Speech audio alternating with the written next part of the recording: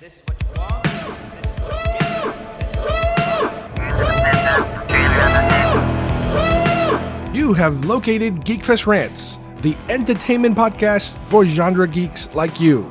Shall we play a game? Covering the world of vintage and current film and television since 2010. Game over, man. It's game over. Featuring in-depth conversations on sci-fi, horror, fantasy, comics, toys, and conventions. So say we all. And now sit back, relax, and enjoy today's show. Neo Tokyo is about to explode.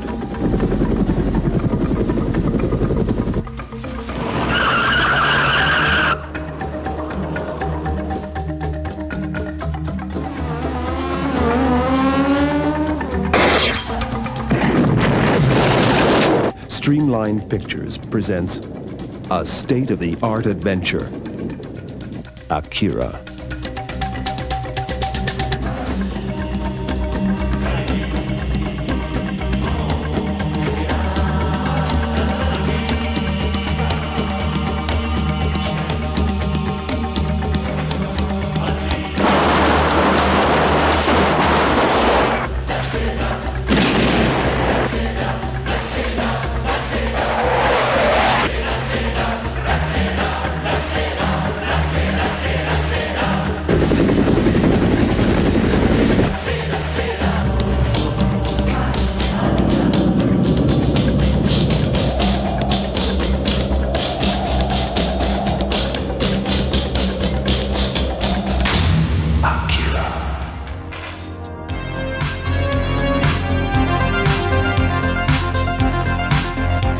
Hi everybody, and welcome once again to Geekfest Rant. My name is Carlos Perone, and joining me I have Steve this time around. He is here to help me tackle one of the landmark films in the genre of anime, Akira. Now, we've briefly mentioned this film once before, but this time around we're hitting it straight head on with Steve, who is a big, gigantic fan of this particular film.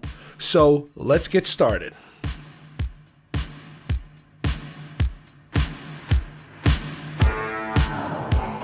What did I teach you? You are the Duke of New York. You're a number one. You will not laugh. You will not cry. You will learn by the numbers. I will teach you. Can you dig it? Open the pod bay doors, Hal. I'm sorry, Dave. I'm afraid I can't do that. That spawn of Satan. Oh, really? The Force will be with you, always.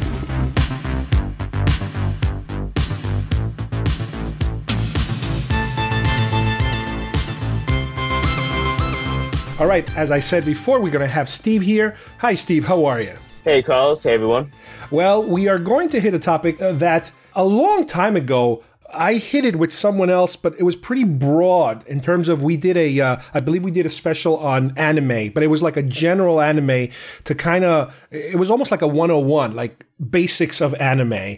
We didn't go deep into anyone, and we didn't go into one specific movie. We kind of did a very broad, stroke at anime. And one of the ones we did mention was Akira, because Akira is, one of those pillars of, I guess, most of the stuff that nowadays we could see, and it's being even influenced, across, the sea. In other words, we're being influenced by Japanese films, and our influence kind of jumps back and goes back and forth. But this is one of those big ones. Tell me, Steve, how did you either hear of this or got involved with this movie or anything like that?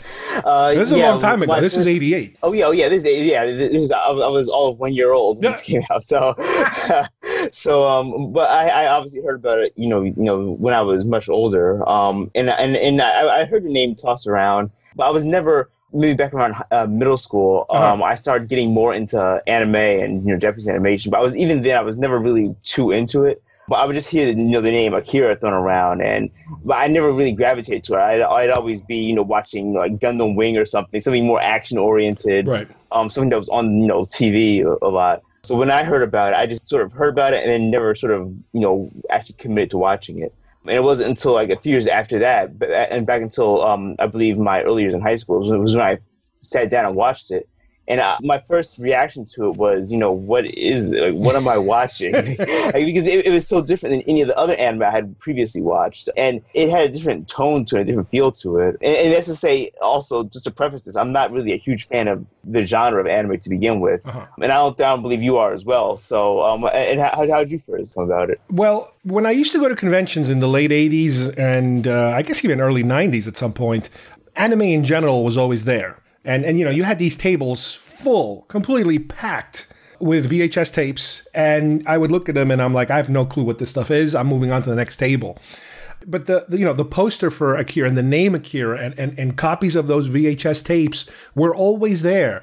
But at that point, I wasn't really ready to take a dive into exactly what anime was. I would say probably in college, that's when I probably started kind of dabbling with anime, especially with, and then we talked about this before, the Laserdisc market.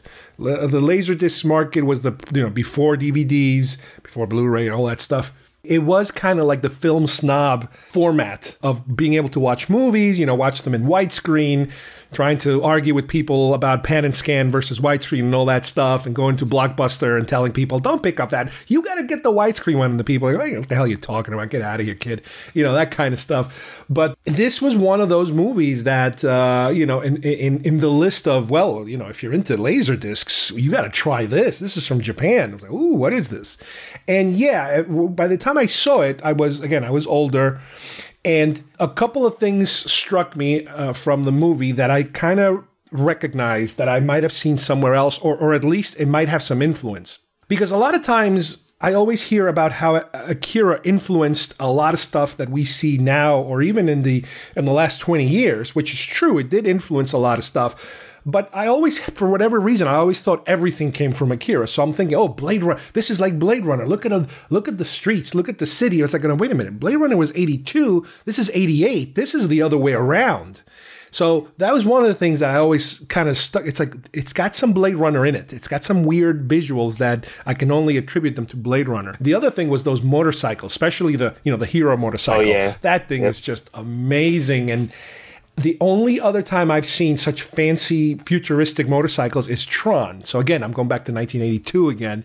And it's like, okay, maybe there was a little bit. I know there's a scene in the beginning where the motorcycles, I guess it's at night, and they're leaving a trail behind of their light.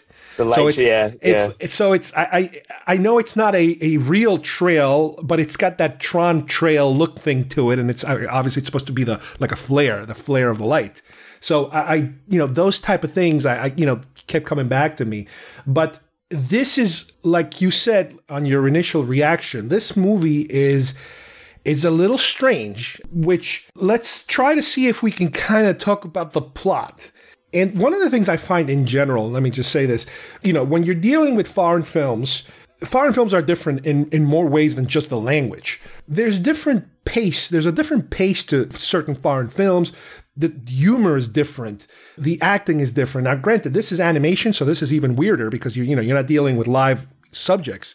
But one of the things I noticed with Japanese films, whether it's a Godzilla film or a more modern film, even like a Yakuza film or even something like this, complete science fiction, there is this prominent theme in one way or the other of nuclear war or the effects of nuclear war or something related to nuclear war, which is something that I think culturally has been kind of stuck with Japanese films, which, how could you blame them? That's part of their culture. They got to experience it firsthand.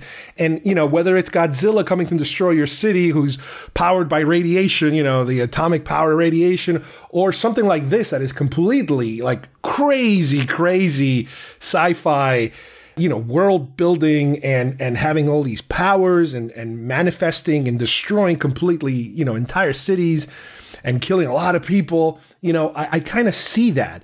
But let's try to figure out the story. What would you say the story is? Also, just the first time watching this, I had no idea what the story was. It wasn't until later on where I sort of, okay, I can see it, in perspective.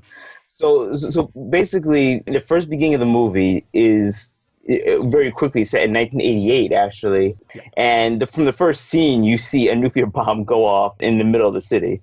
So that right there sets the tone of, okay, I see where this is going. So, and then once you see this, silent, very heavy scene of this, a bomb exploding in the middle of the city. It jumps forward about until actually our time period right now, the 2019, oddly enough. Mm-hmm. And so Tokyo itself, the city has been completely wiped out. It's now been replaced by like this sort of fringe city called Neo Tokyo. Yeah. And you can even describe Akira as being sort of a dystopian future, really, because it has a very dark dystopian feel to it, where there's like civil unrest everywhere. The opening scene of this movie pretty much sums it all up, the setting, because you see there's like this civil riot going on between like these protesters and like the government itself. But it's not the type of dystopian where it's like Mad Max type of it's very organized. And it's they recovered from whatever happened, but things are still not exactly right. The crime is insane. Something feels off about the time period. Like there's something where it's not like civilization's wiped out and like there's no lawlessness everywhere. It's still a city. It's still a government, but it feels like a sort of like tangential sort of history of what would happen if a society was sort of wiped out, taken out by something as devastating as an atomic bomb, and how they would react to it.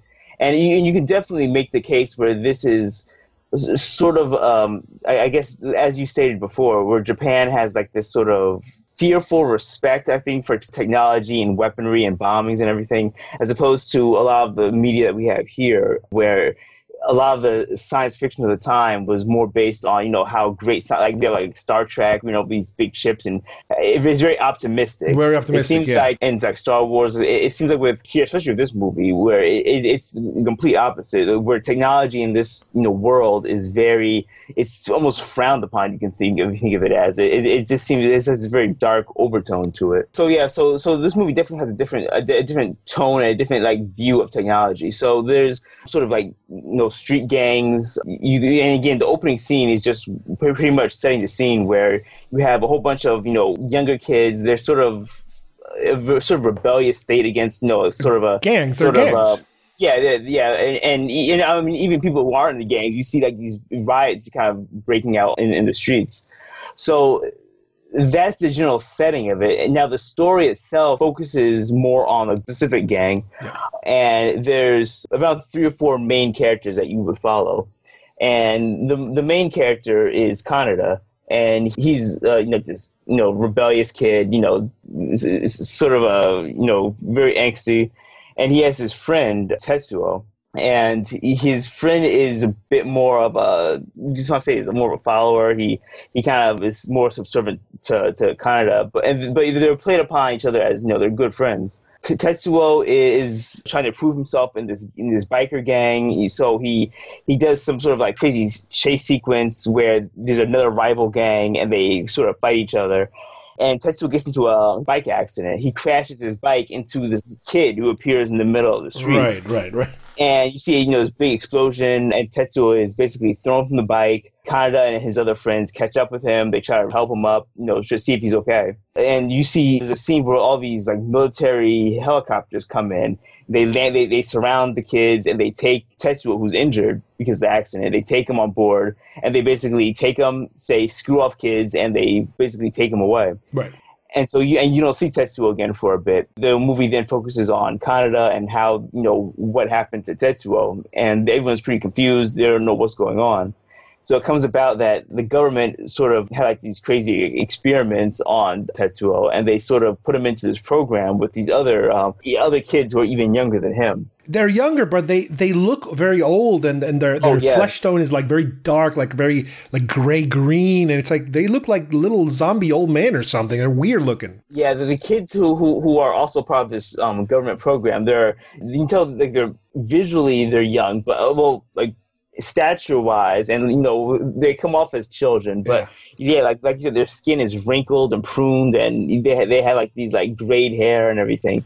So you can tell they've either been experimented on to a point where they stress their body to complete old age almost. But they're capable of kind of communicating and kind of leaving their environment and interacting with certain people I guess without the government knowing. They're kind of, I wouldn't say completely free, but they're kind of poking their head out there to see what's going on. Yeah, and the thing is, like, the government is obviously experimenting on these kids, and so each one of them sort of manifests these sort of different powers, but they are sort of, I don't know if they're hiding it or they have like some sort of extra ability where they can sort of, if they wanted to, sort of go beyond what the government is trying to, limit them to. Right. Basically, it comes down to one character who's like this colonel in the army, and he's trying to sort of harness their power to sort of either use it as a weapon or just at least just harness it so that they could, like, I guess, use it in some sort of military capacity. And basically, they want to incorporate Tetsuo. They also have like this sort of reference to a fourth child who would have been known as Akira, and hence the name of the movie. And Akira is supposed to be this sort of deity, sort of Deus Ex Machina type character who is.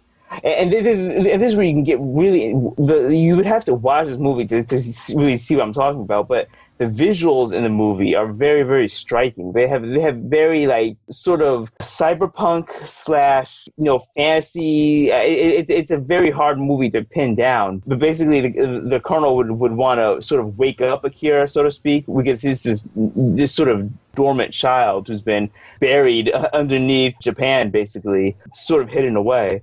And the colonel would want to sort of reawaken Akira to unlock its sort of power. And they also mix a lot of the cultural, I guess, at the time or even now, you could see, sometimes you see like foreign news reports and you do see like these religious, I don't know if the religious cults or religious groups that they kind of cling on to other stuff, and like the riots, and they're talking about terrorists, and they're talking about, not being able to control the crowds and that kind of thing, and how these groups, all of a sudden, they kind of join something else, and they're like part of another group.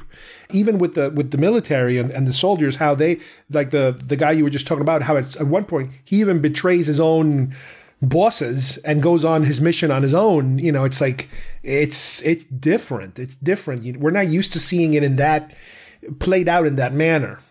Yeah, and it's a good point you bring up, because the whole like theme of that, I've watched this movie a lot, and the whole theme is just everything is crumbling. Like you see there's many shots in this movie about, like, you see like the crumbling buildings of like the old Tokyo. You see like the infrastructure is crumbling, the government itself is crumbling. Like there's many scenes of the colonel who's gathered with, it's not their Congress, but it's sort of like their parliament type. It's like a committee that's in charge of something. yeah. But that's like, they have like their sort of like finance officer and everyone's sort of bickering and fighting with each other. So like that's like crumbling. The lower levels of the city itself are in disarray. The characters themselves, even the main character, the main cast of characters are not like nice kids, and they're not like cute people you want to really hang out with. No, like even when the movie starts, like the two gangs, and I know that like the clown gang, they're the real nasty ones. But even Canada's gang, it's like they're a bunch of lowlives. They're all a bunch of lowlives. They're all the girls like, that are hanging out with them, they're a bunch of lowlives just like them. It's like, I don't know. It's hard to. And again, I don't know if it's a cultural thing or you're meant to not like them, but I couldn't connect with any of the characters like, oh, he's the good guy.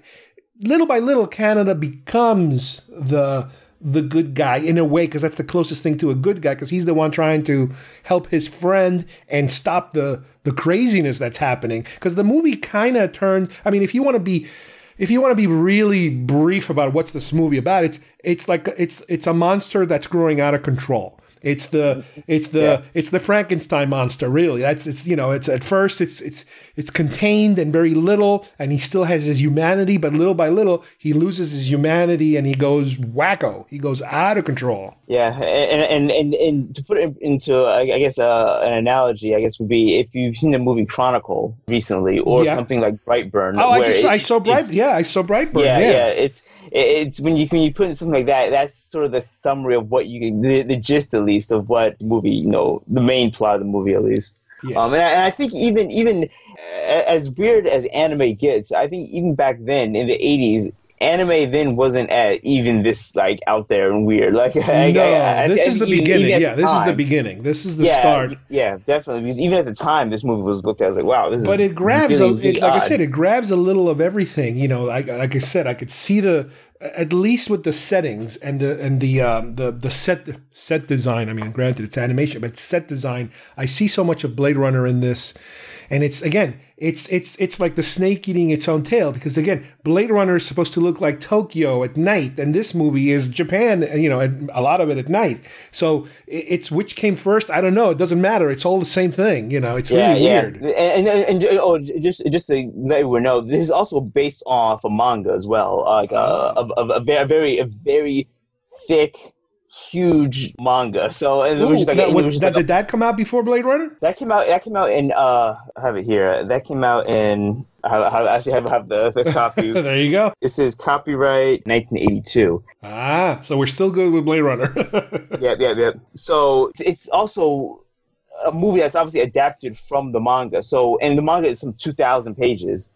So it's huge. So there's a ton they had to cut from the movie. Like reading the manga, a lot of this stuff, a lot of it doesn't even make its way into the movie at all. So much of it is just tossed away. Does it make more sense, or is it just more of this crazy, all over the place type of stuff? It's a lot more of the craziness, but there are things that sort of go into a lot more detail with like Kanada's personal life and like his relationship with Tetsuo. That gets, and his relationship with his other friends. That gets really dived into a lot deeper.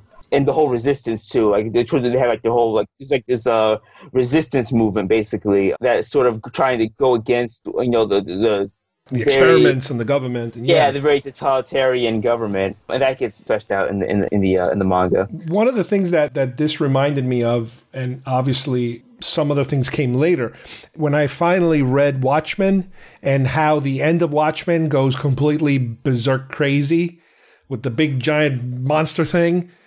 This kind of reminded me of that. It's like, how crazier can you get? I mean, this is it's a whole other world. You're dealing with a completely different way of demonstrating, you know, the powers of this thing. Yeah, that's actually what I really like about the movies, where it starts out very like small, you know, about a small group of kids basically, and from there the movie just like a balloon, it just kind of like expands outward, and you start out with like, you know, just 4 random punks basically, and from there the story like spirals out until by the end of the movie literally it's about the end of the world and some sort of, you know, monster baby mutation. Know, so I really enjoy the way the scope of the movie changes from very micro out into the more macro level, you know, film. Now I don't know what kind of rating system they use in Japan, or at least used in this time, but this is a hard R kind of film at certain scenes. It's like a horror movie. Like, there's like a Superman type of film where you know, theoretically hundreds of thousands of people die because of these gigantic explosions that take out buildings and whatever. But there's also some like kind of creepy, weird stuff. There was a scene where the gangs are they're assaulting like a girl. And all of a sudden, there's like a topless shot, and they punch her, stuff like. It's like, ooh, this feels kind of weird for this kind of film. But it's, again, this isn't Disney. This is not. These are not supposed to be for little kids, I assume. So, you know, this is a more adult material. And I think that same girl, if I'm thinking right, she gets killed later in the movie in a horrific way that I'm like, holy crap, they did that. Yeah, and it sort of takes you, but it took me by surprise as well, because I'm watching it and I was like, oh wow, I thought it would be some sort of, you know, maybe like it was like implied or something. No, like it was completely out there. It's like there it is. Or are they going to kind of have her come back because everything's okay at the end? No, that she's toast.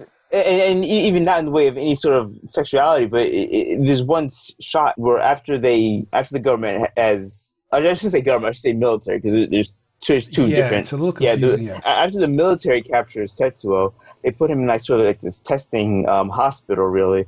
And there's one scene where he breaks out, and he's sort of like his powers are sort of, you know, manifesting, and he breaks out of his room, and there's these doctors around him trying to calm him down. And there's this scene where he like sort of like amps up his powers, where he like shreds the Dodgers apart. Yeah, he shatters everybody to little tiny pieces into like chunks of meat, and it's like you see it all like falling from the ceiling and everything, and it's all animated just so fluidly and graphically. It really is something like.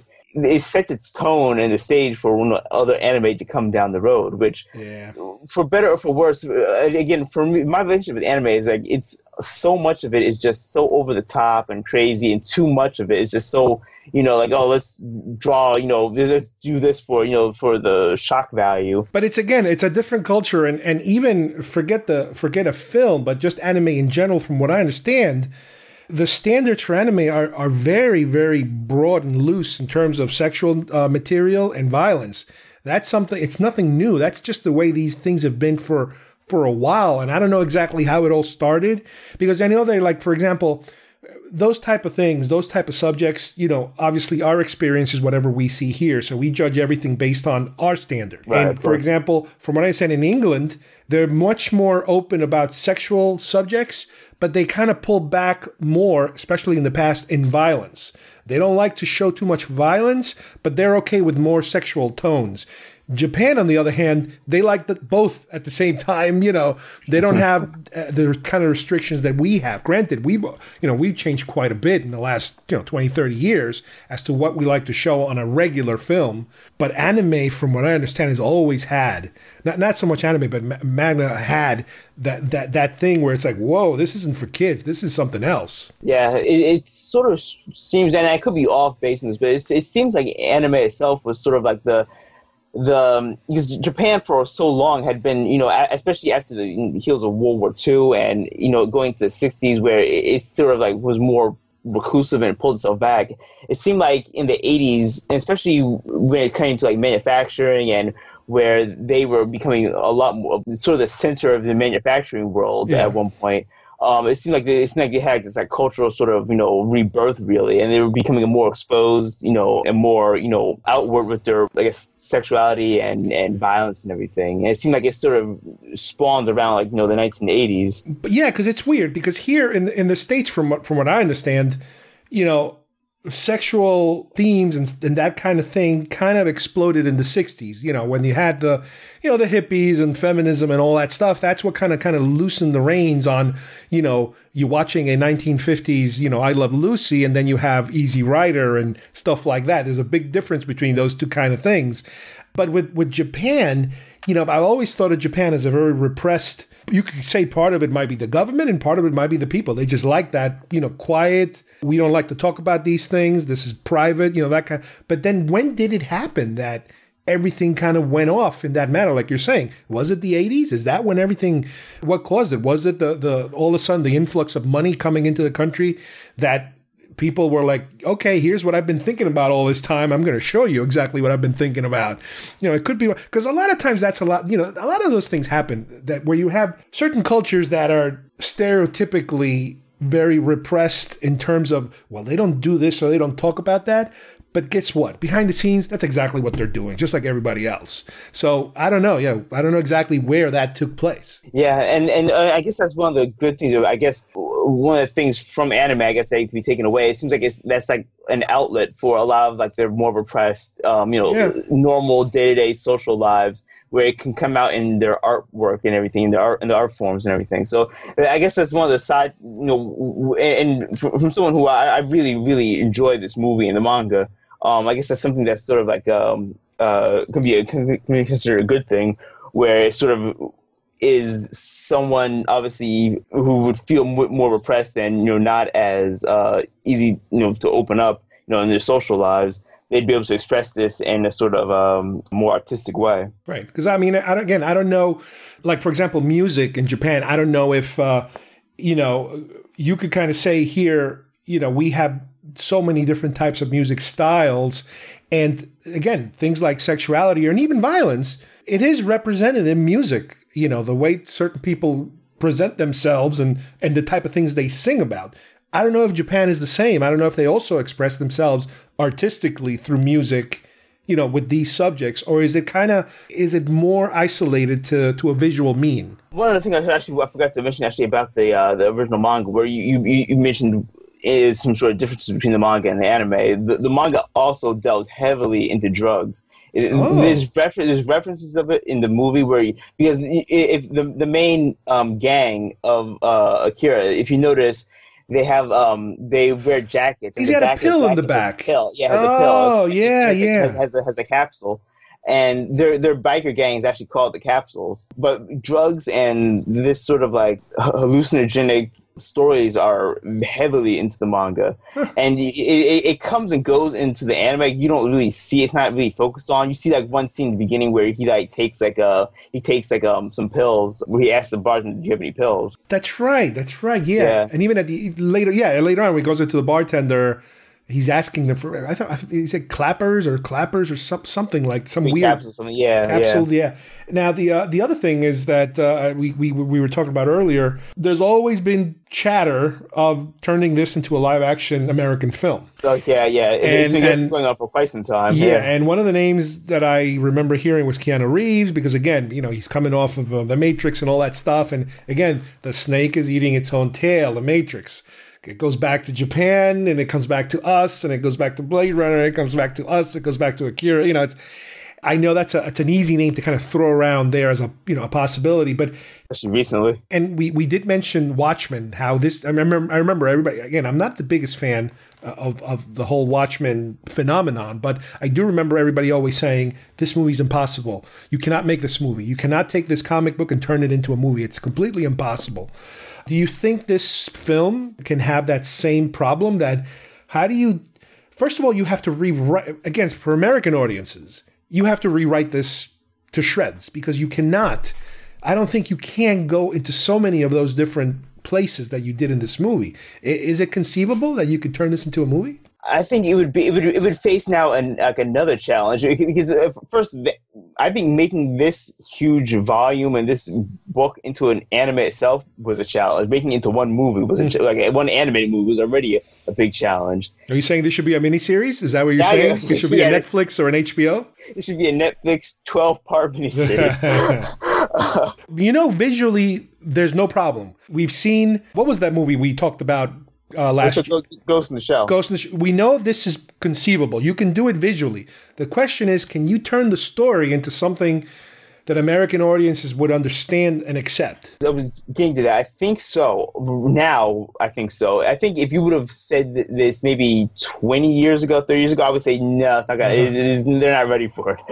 I think now, though, that this sort of story and this sort of setting has sort of been seen now before. It's been more of accepted, like with The Matrix, Ghost in the Shell, Chronicle. Like the whole cyberpunk sort of dystopian future has been introduced already. So I don't think it's that hard of a sell to introduce now to audiences. Now, rather you can adapt it well, and rather it will flow as well as the anime did. That's something else. I'm not sure if you can squeeze as much into a live action movie like this as you could with the anime. I'm not sure why. I feel like the anime had an easier time squeezing this much content into the movie as opposed to live action. I think it might be a bit harder to do and to get mainstream audiences to buy into it as well. Well, yeah, I would imagine for a typical 2-hour movie, you would have to strip away a lot of the extra characters, a lot of the governmental different groups that are kind of fighting amongst themselves. This would have to be, the young gang member who's running with the bad boys who for whatever reason wants to do the right thing now, whether it's a girl or whether it's his friend or whatever it is that makes him want to go straight.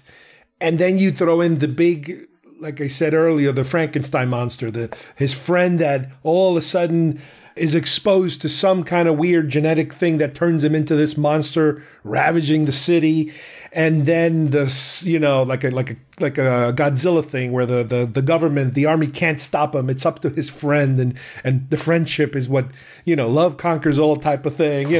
That's what I imagine they would do with something like this, because I think they would completely strip away all of the cultural Japanese things that we see, taking place in the movie. Yeah, I think they would, and unfortunately, I think that would sort of neuter the movie. Like, it would sort of take away that the main theme of that I feel is very intrinsic to the movie. Like, and just to touch upon this as well, another big factor in this movie that I really love is the music. The music here sort of plays like a second part to this movie, and it's done by a group called the Yamashiro Gumi, and it's sort of like 80s synth / Indonesian tribalistic That's beats. weird.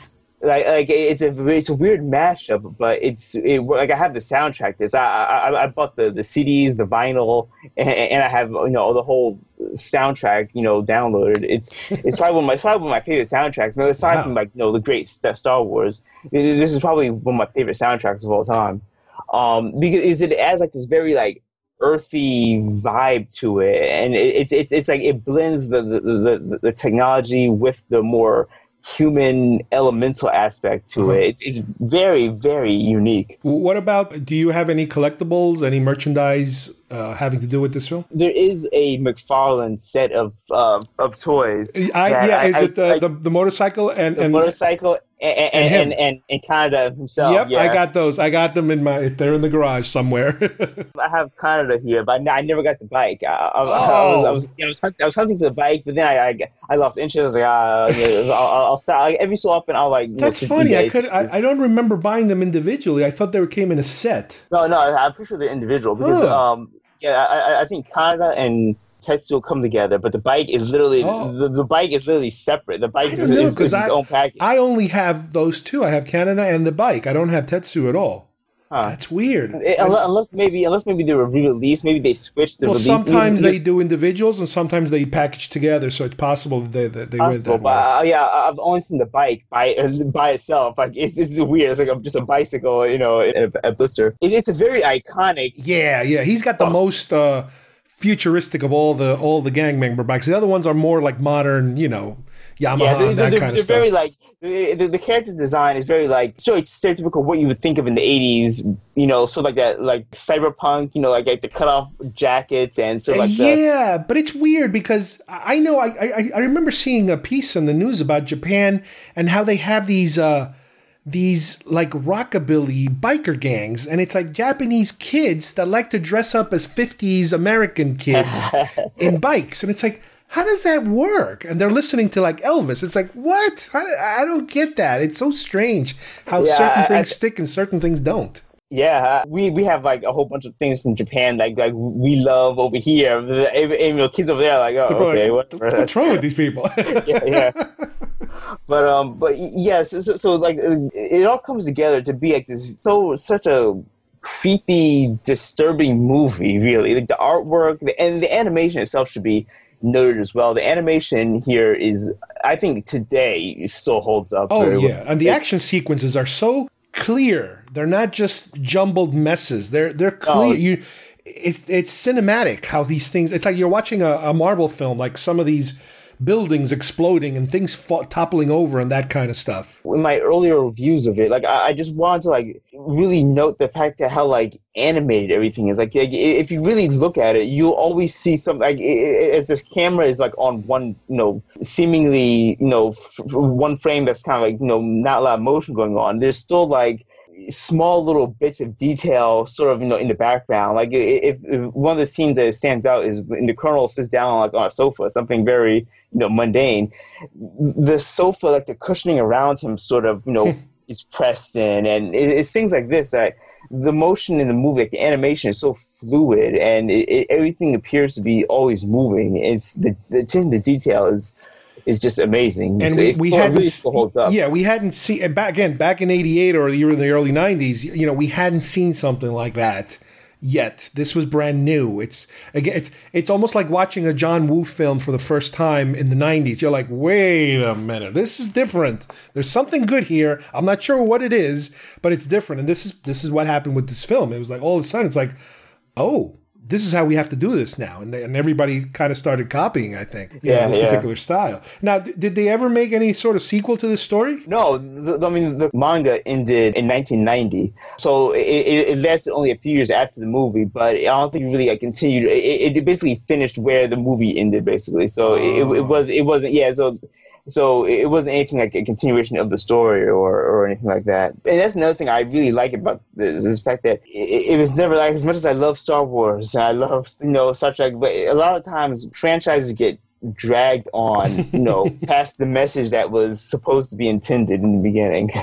And I love Star Wars to death, but it's sometimes like the original movie, the original intent is sort of stretched out, past how it was actually intended. With Akira, it seemed like it wanted to say something, it said it, and that was it. There was no need to go back to like, oh, well, what happens after the mutant, after Tetsuo, evolves? No, it's just it said its piece and it finished from there. So, which is something I really appreciate. Well, at this point, I guess, we like you said, we're probably not going to see any sort of sequel, whether coming from Japan or even America. But something tells me sooner or later they are going to adapt it, and who knows what direction that will go because. I think you hit the nail on the head. I think it's going to be a more mainstream movie, a more mainstream, sort of action, hero versus big bad type, big monster type movie. Yeah. Well, Steve, thank you again for coming in and helping us with this one, because this one, I know it's one of the ones you suggested, but it was like, yeah, this is it's a landmark film, and it does have, some background to it that, it didn't just come out of nowhere. And I would say to this day, it's still influential enough that, we kind of still see this popping up in modern anime. Yeah, and not even in modern anime. There's references to it, and or at least sort of themes and overarching storylines that still pop up. So it's definitely not only contained to anime anymore. It's definitely been the zeitgeist, so to speak, has been sort of felt outside of it. Yeah, definitely. Thanks, Steve. Hey, no, thank you, guys. Take care, everyone. Well, just as we were pretty much done putting this show to bed, around that time, news came down, and this was a number of weeks ago. This was probably around the time of Comic-Con, probably around the time of the announcement of the Marvel slate during Comic-Con, that Taika Waititi had dropped out, or at least they were putting on hold, any plans on him directing Akira.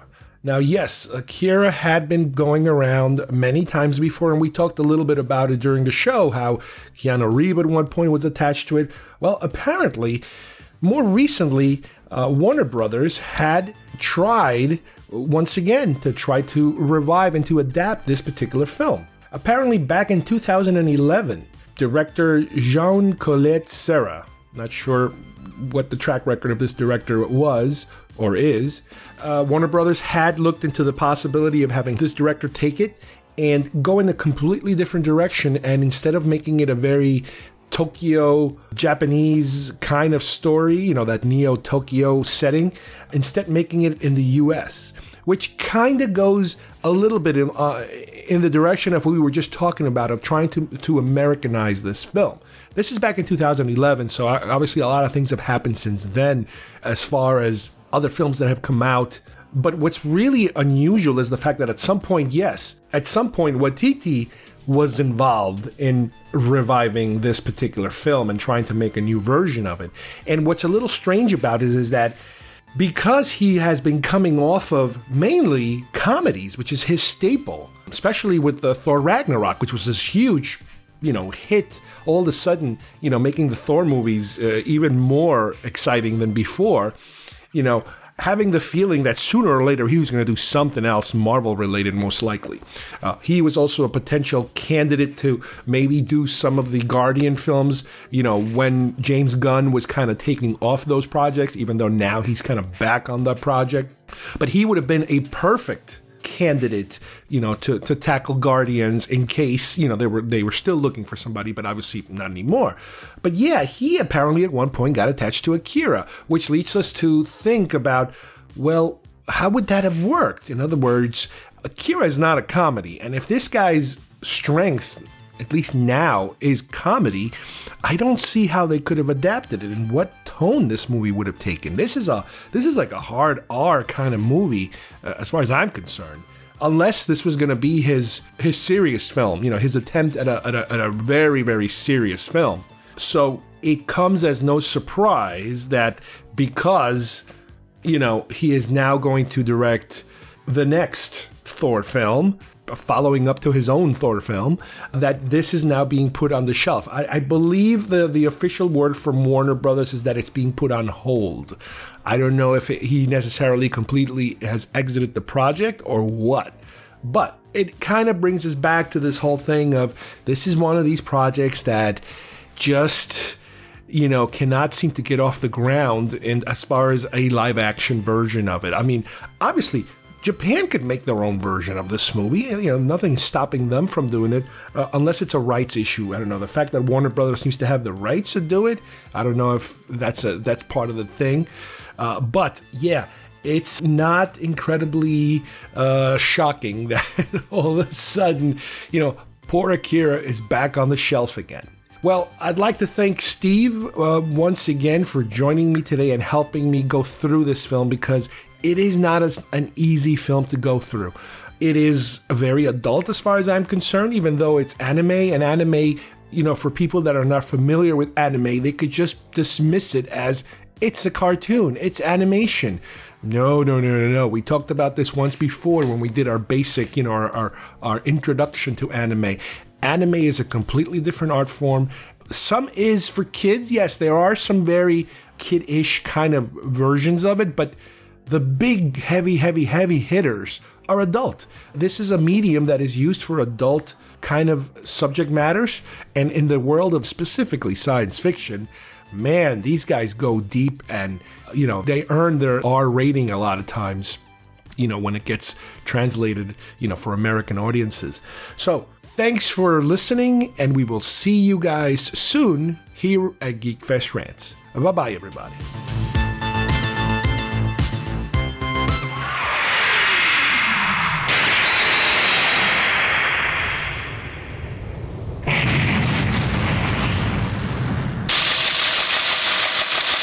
Akira!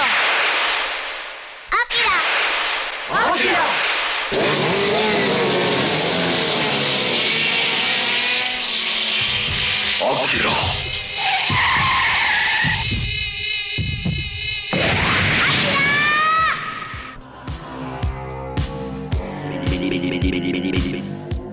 If you would like to subscribe to our show, send us messages, or see video links to some of the topics we talked about today, please visit our homepage at geekfestrants.com or our YouTube channel, Facebook page, or iTunes at GeekFest Rants. I don't know what we're yelling about! GeekFest Rants is produced by Carlos Perron, copyright 2019.